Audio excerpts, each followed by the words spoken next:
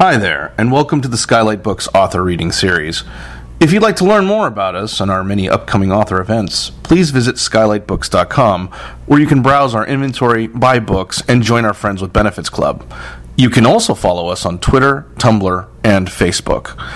To speak to a real live bookseller like me, please call 323-660-1175.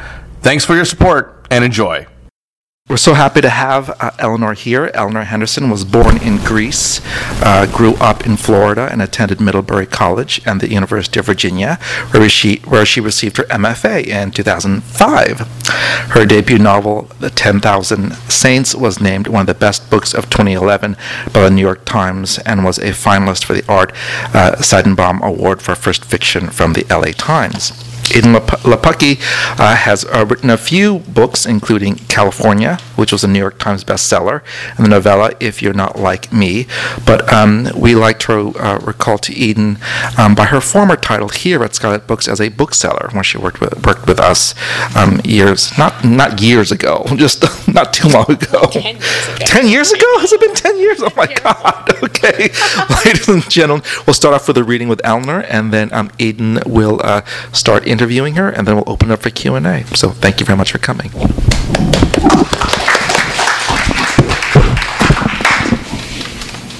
Hello. That works. Can you hear me? Great. Thanks, Noelle, for that nice introduction. Hi, everybody. Thanks for being here and for bearing with me coming in the last minute. I'm still used to Ithaca traffic, where a traffic jam is like 10 minutes long. So thank you. And thank you, Skylight, for having me back. It's been about 6 years since my last book, since I was here. I have fond memories of this place. And thank you, Eden, for being here to be my in conversation with person. I just finished Eden's book before I landed yesterday, and was so sad that it was over, because then I had to go read another book, which would not be as fantastically entertaining. So I'm really excited to be talking with you. I'm going to read, I don't know, maybe 7 or 8 minutes from an early part of this book. So I don't need to set up too much, but I'll set up a little bit. So this book is really different from my first one. It's set in 1930 in South Georgia, on a fictional cotton farm in a fictional county. And it begins with 2 dramatic actions in the first chapter right away that will shape the rest of the book. And the first is that a pair of twins is born. One of them is dark-skinned, one of them is light-skinned. They're born to a young white woman named Elma Jessup, who is the daughter of a sharecropper on this farm. And because the twins look so different, and one of them is black, the sort of nearest black field hand is accused of raping her, and in the first chapter is lynched and carried down the 12-mile straight, the road that leads to the nearby town. So it's a pretty dramatic opening. And then in the coming chapters, you'll just see the family, the Jessup family, as they are sort of trying to reckon with that initial act of violence. So you'll see Elma as the main character in these sections. There are a lot of different points of view in the book, but most of this is from Elma's point of view. And so you'll hear about her and her father, Juke, the man who was killed, Genus Jackson, and also the young black maid who's a sort of companion to Elma and helps her to raise her babies, and her name is Nan. The people of Cotton County were distracted from Genus Jackson, and it was the twins who seized their attention. Through August, as the corn grew high in the fields and the next truckload of pickers showed up, people came to see the babies. They came from church and town and neighboring farms, bearing booties and blankets, biscuits and pies. Mary Minrath, the home supervisor who last fall had been sent from town to help with the canning, brought the peach cobbler that had taken honorable mention at the Cotton County Fair. Bet Hazelton, the bank manager's wife, brought a box of second-hand clothes she'd collected from the congregation at Florence Baptist. Camilla Rawls, the doctor's wife and the president of the local chapter of the WCTU, brought 2 golden-edged, pocket-sized Bibles. Every child of God needs his own. Even the chain gang that made its way down the road left a gift stuffed in the mailbox, a bouquet of blue hound's tongue picked from the shoulder of the straight. They came by cart and by foot and by automobile, Hoover wagons and two-wheeled jigs, feigning errands to the Crossroads store, delivering news. Some clucked and cooed, some shook their heads. All of them prayed over the cradle. "Haven't seen you in church, Alma," said Josie Bird, whose daddy owned the biggest peanut farm in the county. She was leaving for Emory for nursing school, and she wore a new pair of leather shoes, white with white laces, so clean they hurt Alma's eyes. "They got Mary Collier in your place in the choir, and pretty as she is, she sings like a gopher frog." Alma said she'd be back in church when she was ready, when the twins were old enough to travel, and the women left with a knowing nod, sometimes a hand on Alma's shoulder. "If I didn't see them with my own eyes," Josie's mother whispered to Josie on their way out the door, "I'd say those babies came from 2 different wombs." A week after delivering the cobbler, Mrs. Minrath returned in her starched apron, her leather ledger at her side, saying, "Those tomatoes in your garden aren't going to can themselves." Alma said she wouldn't be needing any help this year, thank you kindly. "We got our hands full with the babies." Mrs. Minrath pursed her flat lips. "Then it would seem you could use all the extra hands you could get, especially in times like these, and without any womankind around." "I got my Nan. She's a plumb miraculous canner. We've been canning since we was as tall as the hem on your dress, Mrs. Minrath, even without a book to write it all down in." Mrs. Minrath looked around Alma and into the house where Nan was holding baby Wilson. She shook her head. "Poor children," she said, and turned and walked down the steps. People came to help, and Alma sent them away. It was true that she lost some tomatoes. Her father let her tend the garden, but alone she couldn't pick them fast enough. She canned what she could, and the peaches and berries too, and pickled the peppers and carrots, sweating over the stove. She ate the cobblers and biscuits and pies, hating every bite. But she was hungry, and so were the babies, and they were delicious, those wicked, wicked pies. She fed the chickens and the guineas and the hogs and the mules, trapping a high-pitched hum in her mouth, and milked the cows, April and June, Anna and Margaret, and separated the cream from their milk, saving the skim for the hogs. "It's all they want us for, ain't it, girls?" she said to the cows, tugging the full furred mounds of their teats. "Milk, milk, and more milk." When she was held up feeding the babies and couldn't get out to the barn until dawn, their udders were engorged as globes, veined with rivers of ducks. "Ain't it the worst, girls?" she said. When she was held up with her chores and forgot to feed the babies, her own milk would mess the front of her dress, and then there was no ignoring it. And then she'd pull the shutters and sit back in the rocker and settle a baby into her lap, or 2 if she could manage, closing her eyes and letting the ache ease, and then there was nothing in the world but the babies. No visitors, no reporters, only their billy goat mews and the buttermilk smell of their warm heads. One sunny morning at the height of summer, a truck pulled up in the dirt driveway, and a woman with knee-high boots climbed out of it. Her short hair was yellow as a cornfield. Alma stood barefoot on the porch, fiddling with the pins that held up the great pile of her hair. As the woman made her way up the driveway and reached to shake her hand, Alma feared she was from the Home Demonstration Club or the WCTU, on a mission to save her vegetables or her soul. The woman said, "I'm here to see the Gemini twins." Alma let her hand fall, loose as a dish rag. "They're not Gemini," she said. "They're just regular." She was a dog breeder on her way to Florida, come all the way from Atlanta. Out of the wooden truck bed where a dozen dogs yapped, she scooped up 2 Labrador puppies, one the color of butterscotch, the other oily black as a crow. "They're called Castor and Pollux," she said. "Every child needs its own dog." Her father came in from the field and thanked her, and the dogs jumped on him, and he laughed. What was there to laugh about? Alma watched their pink tongues lapping at her father's hands. This was their reward for killing genus. Dogs. "We can't keep them," Alma said to the woman. "We got enough to look after with the babies." "Of course we can," said her father. "Dogs look after themselves." And he made Alma take the woman into her room, where the babies now shared a larger crib that Juke had built.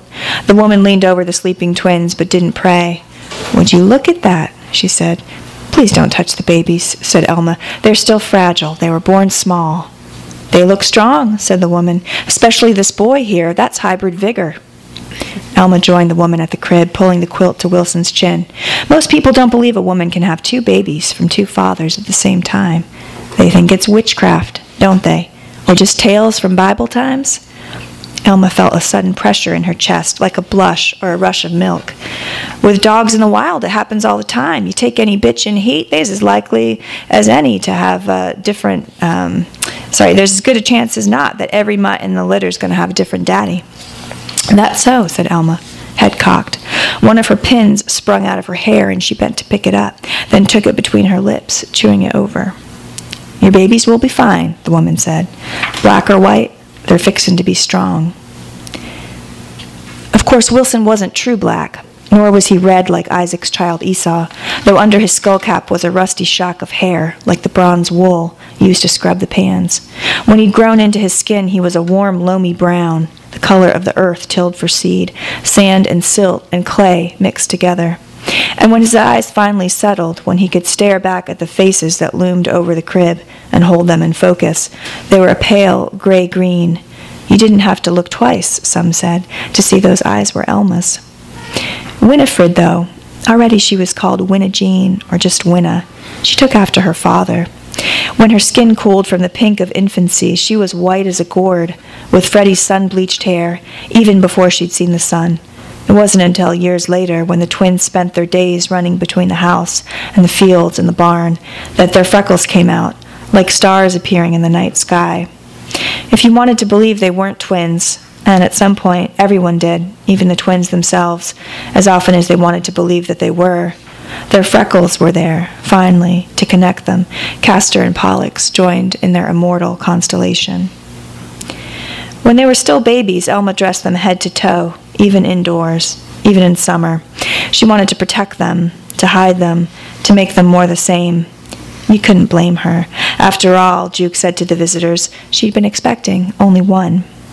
When she was pregnant, singing all the pretty horses to the baby kicking in her belly, she'd sewn 6 identical guano sack dresses, stitching them together with hay bale twine. When 2 babies came instead, she'd dressed both of them in the sacks. If she could have, she would have stitched the babies together at the waist, like Siamese twins. Sometimes it seemed she wanted to believe Wilson and Winna were one child, or that she needed others to believe it. It didn't matter how the babies came to be. Babies were babies. Even Juke believed that.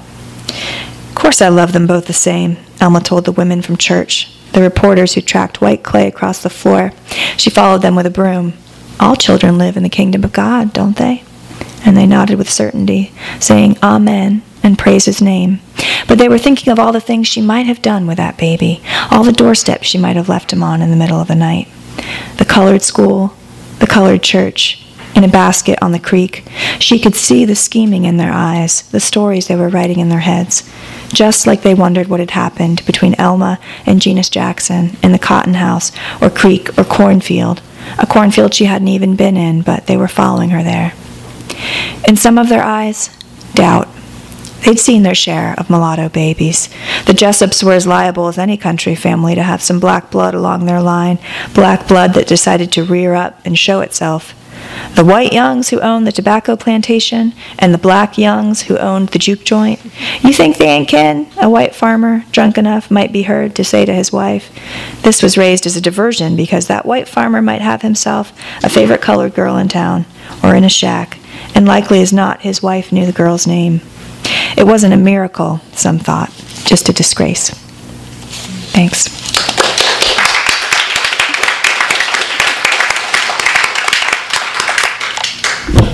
Hello. Oh, thank you. I just finished this book today. Has anyone finished it?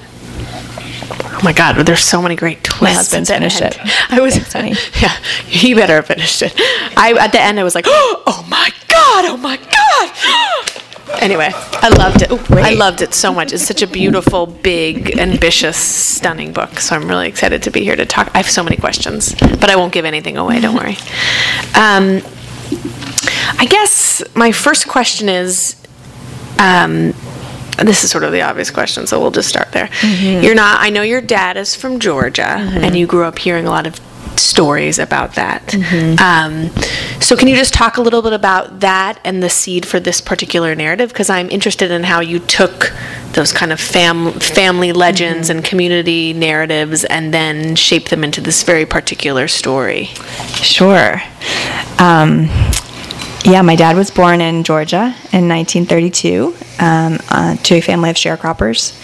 So I grew up hearing a lot about growing up on the farm during the Depression, and was really just charmed by so many stories about growing up in this big family and working hard, innocent fun. My dad painting himself with tar, his brother washing him off with kerosene, my dad's brother telling him if he kept a rock in his pocket, it would turn into a potato, or maybe it was a potato into a rock. I can't remember. Like really sort of sweet stories about. Which are in the book. Some of them are, yeah. A few of them are. So the book really isn't based on his life or my family's life, but it's really informed by the world that he grew up in. It's informed very much by the landscape.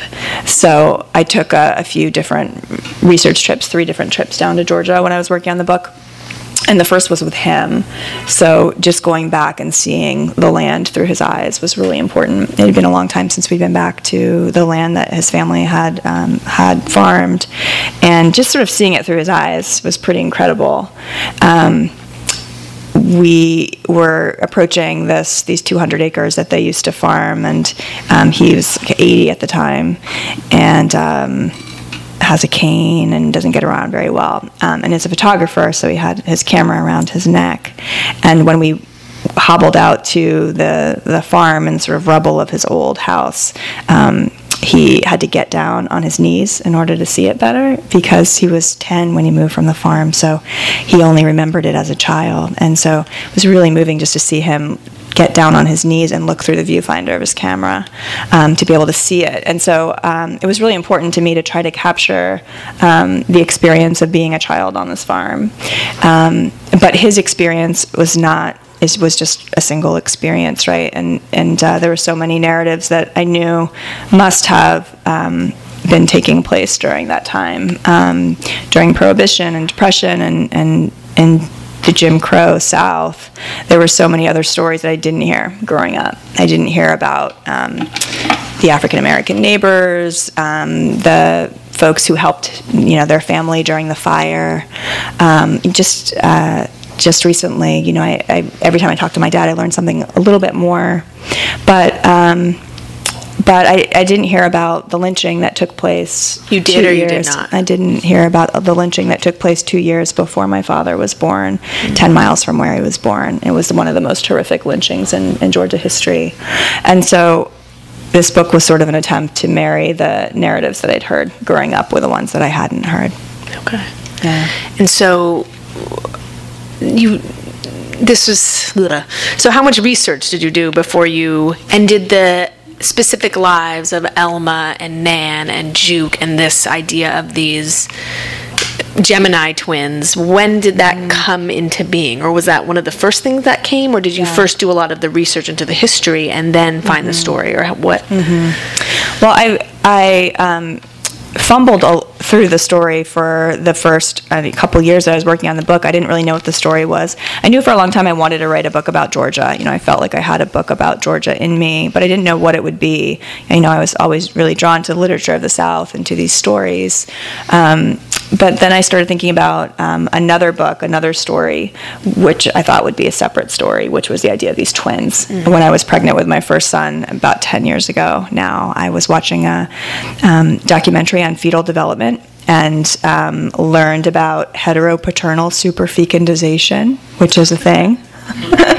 Which means twins can have 2 fathers, and I was astounded because I used to watch a lot of Days of Our Lives, but I always thought that was just bunk. So it's a thing, and so I started to think about what it would be like to, share a household, share a womb with somebody who's supposed to be more like you than anybody else, but maybe very different than you, might look very different from you, maybe treated different than you, and then when I tried that on in a lot of really bad, there were a lot of bad fits for a long time. And then I tried to fit that story into Georgia, and it seemed to fit because it seemed to me that, this story of twins who were trying to sort of perform a likeness for others when they were really so different would be pretty poignant in, Jim Crow Georgia, when those differences would not be, just not tolerated, but, even punished.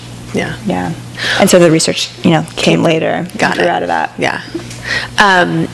One of the things I loved was the prose. The prose has this kind of sprawling quality, and you have an omniscient narrator who can swing into the future at times, and we go into all these different perspectives, and it's really beautiful. And then there are other times where you get into these kind of like idioms of Georgia. I have it was like somebody could talk the hind legs off a donkey, and they're not like there was in the dialogue that you had where she was like, "Where are you?" in chorus. She's pretty, but I forget what she sings as bad as a gopher snake or something. I forget what it was.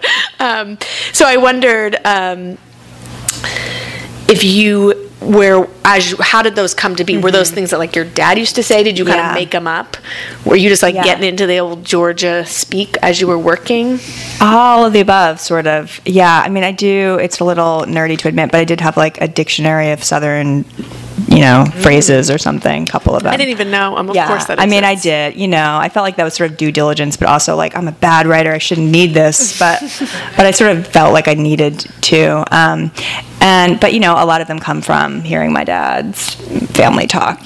Come on, hug my neck, honey, give me some sugar. That was just a lot of that stuff I just heard growing up from my sprawling family of aunts and uncles. And then some of it I made up, which was fun. Like once you sort of kind of adopt that dialect, and then you sort of commit to this fictional world, I sort of gave myself permission to like. Maybe the dictionary said the hind legs off of a mule, and I was like, I'm going to make it a donkey or whatever, just to remind myself that this was a place that was made up, and I didn't want to be so beholden to history that I couldn't allow these characters to give them their own language. There was another line I liked, which I wouldn't necessarily. It actually reminded me more of Lori Moore, where you say, "Cold and quiet as a bucket." Wow. And I think that's sort of what's really great about the language is we get this Southern atmosphere as well as something that's not necessarily not Southern, but feels poetic, I guess, is the only thing I can think of. Not that Southern speech isn't already quite colorful. So that was one line that I just really loved. I underlined it. Thank you for underlining.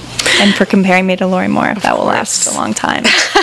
As far as shifting perspectives, was that, I love to think about structure and ask writers about, like, for me at least when I'm starting writing, perspective comes immediately. I kind of know that that's how the story will be told, and it kind of leads me. But I hear from other writers that sometimes they shift point of view midway through, they're not really sure, and then they swap it out. So I'm wondering, did you always know this was going to be a story told by many people? No, I didn't. I mean, I did that with my first book. Well, my first book, I sort of told the whole thing in one point of view, in Jude's point of view, for those of you who know that book. And then I realized after writing it, this needs to be told in like 10 different points of view, and so I rewrote the book in that way. So I'd sort of already gone through that experience and sort of learned how to do that. And so I thought, okay, well, I got that, and I want to try to do something different now because that book had taken so long to write, and I really wanted to just, try something new. And so I thought that I had this really clever idea that the narrator of this book would be Nan. So I thought that I could devise a kind of ancillary, peripheral, first-person narrator, sort of Nick Carraway style, who could sort of see the world of the characters better than they could themselves. So Nan is also mute, and she can't speak, but people assume that she can't hear, that she's stupid. And so I thought this would be sort of like the ultimate revenge narrative, where she is able to sort of tell the story of these people who have harmed her but also love her. And I thought it was pretty clever, and I wrote about 100 pages of it, and it didn't work. So I decided... Why didn't it work? Well, it didn't work because, for one, I think my readers, I shared it with a few readers, felt toyed with, because she doesn't really reveal herself to be the narrator right away. Because she sort of can't. And second of all, and sort of more kind of important, I was really nervous about adopting Nan's voice, It seemed really risky to adopt the language of this young black woman who has been so put upon by this family, and to sort of adopt her voice seemed like the ultimate sort of, you know, presumptive move for a white writer. So I struggled a lot with that, and once I decided that I wanted to shift into multiple points of view, like, okay, I'll just fall back on what I know how to do, and maybe this is a story that actually needs a lot of voices in order to be told, then I was able to kind of channel some of my anxieties about Nan. And I was thinking a lot about this when I was reading your book, because we both have mute characters. Well, we both have mute characters. Well, your character has her tongue cut out when she's a child. Well, I know, but your character has super interesting selective mutism, which I couldn't stop thinking about. And clearly we're interested in this topic. I know. But, you know, so, and I when I read the line about, you know, everybody thinks they can speak for Seth, you know, that really resonated with me because, you know, everybody, especially Alma, thinks that they can speak for Nan too. And so I was just really interested in what it means for one character to speak for another, what it means for a white woman to speak for a black woman. She gets it wrong a lot of the time. You know, she doesn't know exactly what's in Nan's heart, but she tries and she loves her, but she also isn't really aware of that sort of power differential, I think, in a way that that maybe Nan is experiencing it. So once I figured out that Nan couldn't really be the sole narrator, she became sort of one of the many in the chorus. And I think sort of like my first book, there's sort of a main character, but you know, that sort of rises above. You know, I think of Alma as probably the central character for most of the book, and then that shifts somewhat.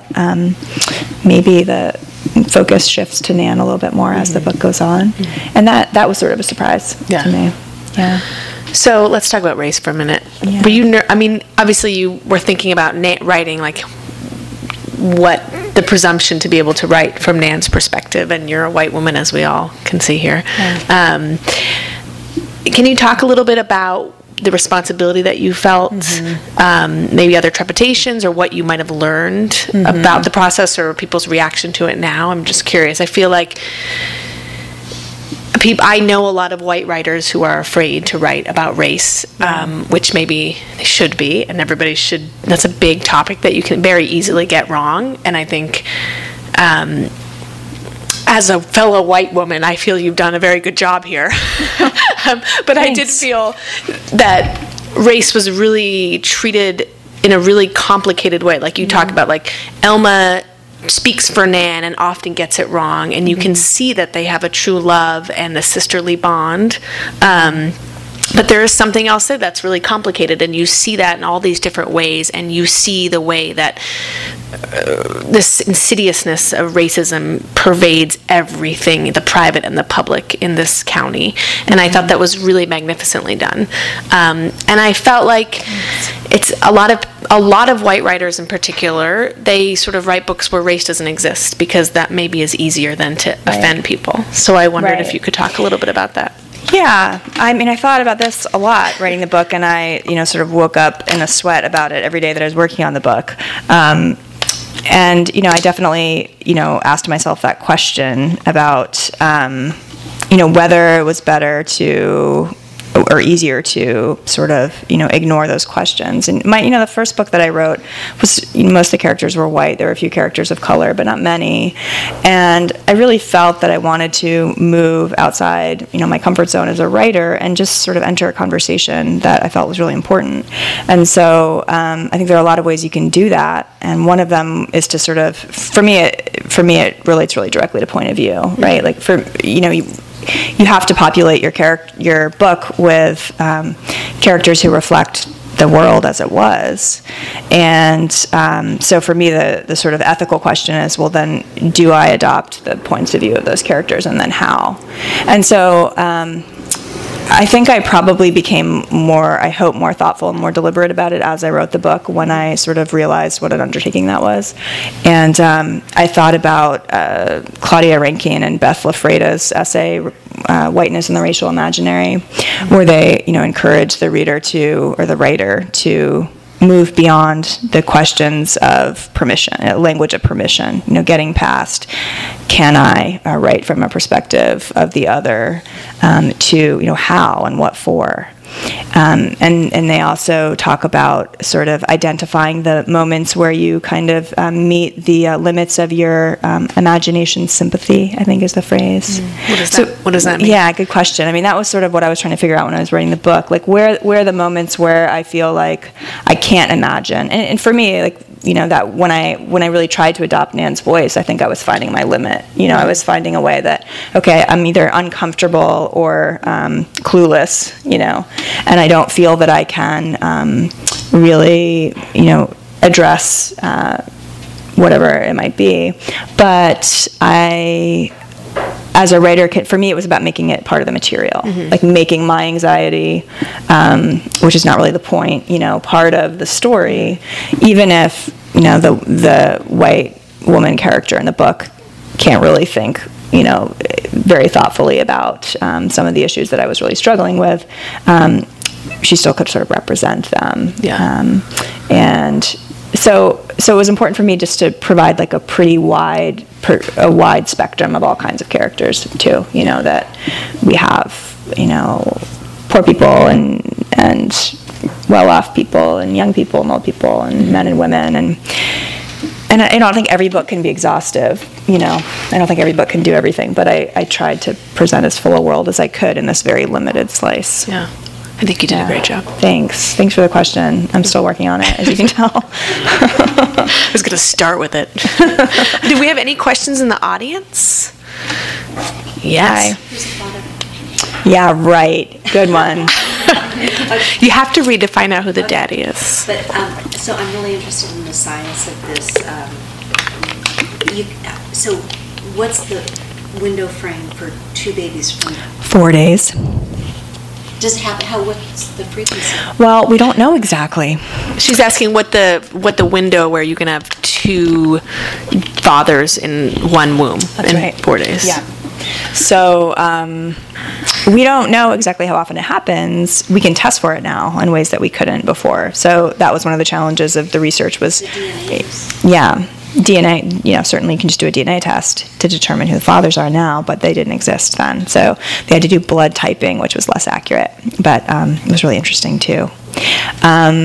So yeah, I mean, when we notice it today, often it is because the babies don't look alike, and so a mother will ask for a DNA test. So fraternal twins are there's got to be a percentage, right? Sure, but I don't know that we can know because it's only determined if there are tests, right? If you don't test babies for their paternity, then we just assume that there's one father. Does that make sense? I think it's endlessly fascinating. It is. I think it is too. I mean, because there's these two types of twins, right? That's what grabs me. It's like I said, there are two types of twins. Like fraternal and Identical. And now there's three. There's three. It's another kind. Yeah. Wow. Other questions? Yes, in the back. So I really enjoyed your first book and the movie adaptation. Oh, I'm curious thanks. how seeing your first book on screen impacted your storytelling for this. Mm-hmm. Yeah. It didn't impact it in a really clear way for me. I mean, I do think it probably made me a more efficient writer, believe it or not. This is a giant book, I know. But I think I probably made some choices that, cut a few corners because I was so impressed with the ways that the screenwriters who adapted my first book were able to condense, 3 chapters into 5 minutes at the table at the restaurant. Why didn't I do that? That's super smart. So I think I probably was able to sort of just see cinematically, all right, what would Sherry and Bob do? How would they get the characters from A to B? So probably on some level I was thinking in that way. I don't really think like a screenwriter in terms of plot, but I think I write pretty cinematically. Like I can, see the picture in my mind, and I want the reader to also. So, but probably the most specific way that it changed for me is when I was trying to imagine that first version of the book that Nan was narrating. When I tried to imagine that on the screen, I thought, oh, this actually could not happen at all because a mute character cannot narrate a story. So, Unless you do voiceover. but how would you do a voiceover if she can't narrate? She can't open her mouth. She doesn't have a It's voice. an inner voice. Right, I know. No, Then it yeah, started it's kind messing of a with me. I cop-out, thought the yeah. same thing. Yeah. Yeah. So that for many reasons that narration was not working, but that also kind of told me like this is totally a weird construct that doesn't exist, and maybe I shouldn't do that. Yeah. Do you have a favorite character in this novel? I mean, I love them all, and of course, like I want to cradle Nan as close as possible. I mean, I don't love the really vile characters, but I really like Oliver. I really thought you were gonna say Oliver. enjoyed writing him. Oliver is Yeah. a doctor. He's the doctor's son, and he had polio as a child. And you hear about how his leg became, what do you call that? Yeah, he had a handicap of his own, so he sort of bonds with Nan in that way. I was just really interested in like what it looked like to be a real sort of progressive in that time and place. He didn't really fit in. Yeah. Yeah. He was my favorite character, actually. good, thanks. Besides Nan, of course. I mean, and they all have freckles, so I like. I always like the freckled character. It's that easy. Just give a character freckles. And then I'm you like, like I love her. Any other questions? Oh, maybe. Okay. I'm just curious. I haven't read it yet, and I can't wait to read it. It's so astonishingly different in terms of the worlds between the two books, and I guess two questions related to that, of how that's been for you as a writer, like having kind of your people who have read the book and love the first book and love the movie, and then to kind of come forward as like, it's just a whole different terrain, and whether that's sort of it's like, I was a hippie in high school, like kind of reassert your identity as a writer. That must be, that I'm wondering if that has been weird in promoting this book, and then also moments in writing it where despite how different they are, I would imagine, where does this feel like you're doing the same, how it informed your own preoccupation. Wow, you guys are hitting on all of my worries. Thank you so much. You're just like getting right to it. I was really worried about writing a book that was so different, and I was sort of like, why do I want to write this other book? Like, aren't I a rock and roll writer? And I did feel like people sort of expected me to like write like another hip, sexy, fun book, and there are like 1.5 jokes in this whole book. This is like not a funny book, and it's pretty dark, and it's really different. So I think I kind of came to the material in a kind of similar way, even though they're so different. Even though the worlds where they take place is so different. The first book that I wrote was really based on the world that my husband grew up in, and just listening to the stories that he told about growing up on the Lower East Side in New York, I was just so charmed by them in the same way that I was charmed by the stories that my dad told. And so for whatever reason, I often feel drawn to writing the stories of people who are kind of close to me, but the stories aren't mine. That they have this ability to tell stories that makes them sort of captivating and contagious. And so I wanted to sort of capture them. And so that kind of process was the same for me. And then, like, even when I think, God, these books couldn't be more different, there were moments where I'm like, sort of sit up straight. And there's definitely there's birth and babies in both of them. Like in your anthology that you edited. Yeah, Eden and I met through this anthology, Labor Day, that I edited, and she contributed a really wonderful essay for it. And so I might be moderately obsessed with babies and birth stories. So there's that links them. And then also at a certain point, and then there's also straight edge and prohibition. This story is also about bootlegging and about substances, which is a thing that I think I might also be moderately obsessed with. And then also at a certain point, I'm giving away a little bit, but it's like, oh, this is another book about 3 people who are hiding a secret about a pregnancy. I guess that's a thing I do. Had no idea. Don't have to. So interesting. I have my 2 books are really different too. Yeah, they and are. I'm always like, they're actually the same structurally, but nobody notices because you trick them with the content. Right. But yeah. Just cool. keep on leaning on the thing that you do well, I think. Yeah, I guess so. Did you have another question? The lynching. Did you do any research into lynching? Historically, are they about sex or theft, or what creates the lynching? Did you get into that at all? Well, yeah. I mean, often, the narrative is that a black man rapes a white woman, right? That's often the story that's told. So it seemed like a fair enough one for these characters to sort of latch onto. But yeah, I did do a lot of research about lynching, starting with a book called The Tragedy of Lynching by Arthur Raper, which was published in 1933, just after this action would have taken place. And I wasn't quite sure where in time to set this book, and then I read that book and learned about 1930. So between 1927 and 1929, there were no recorded lynchings anyway in the state of Georgia.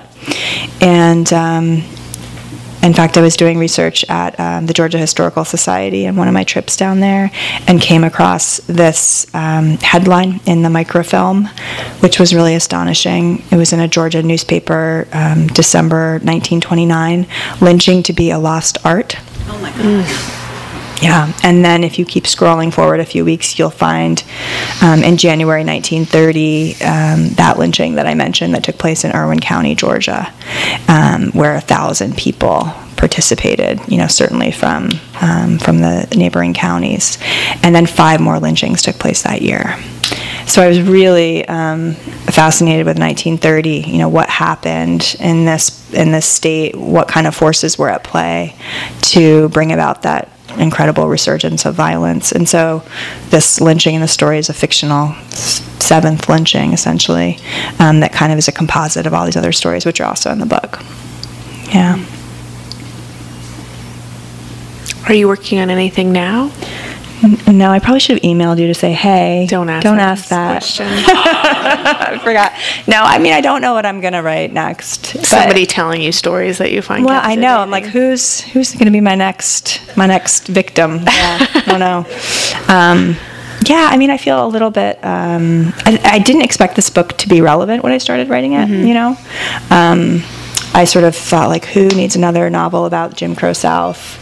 We've heard enough of those stories, and so I guess I'm still a little startled by, how with every passing year this book had seemed to me, at least, more and more relevant, and certainly, hard to think about the events of Charlottesville without thinking about the 1930-ness of the moment now. It just feels so frightening in that way. So I think I'm a little bit paralyzed, I just kind of need to kind of work through this moment first. Yeah. Well, thank you so much for writing this book and for coming. Thank you, everyone, for coming out. Thank you, Eden. Go read her book, Woman Number 17. You'll devour it.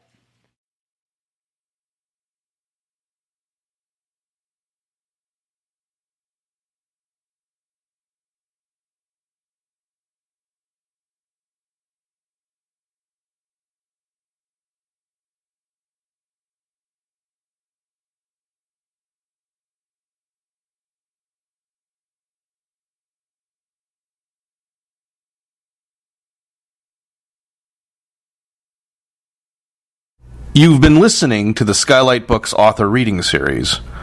Don't forget, you can listen to this and all of our other great podcasts at skylightbooks.com.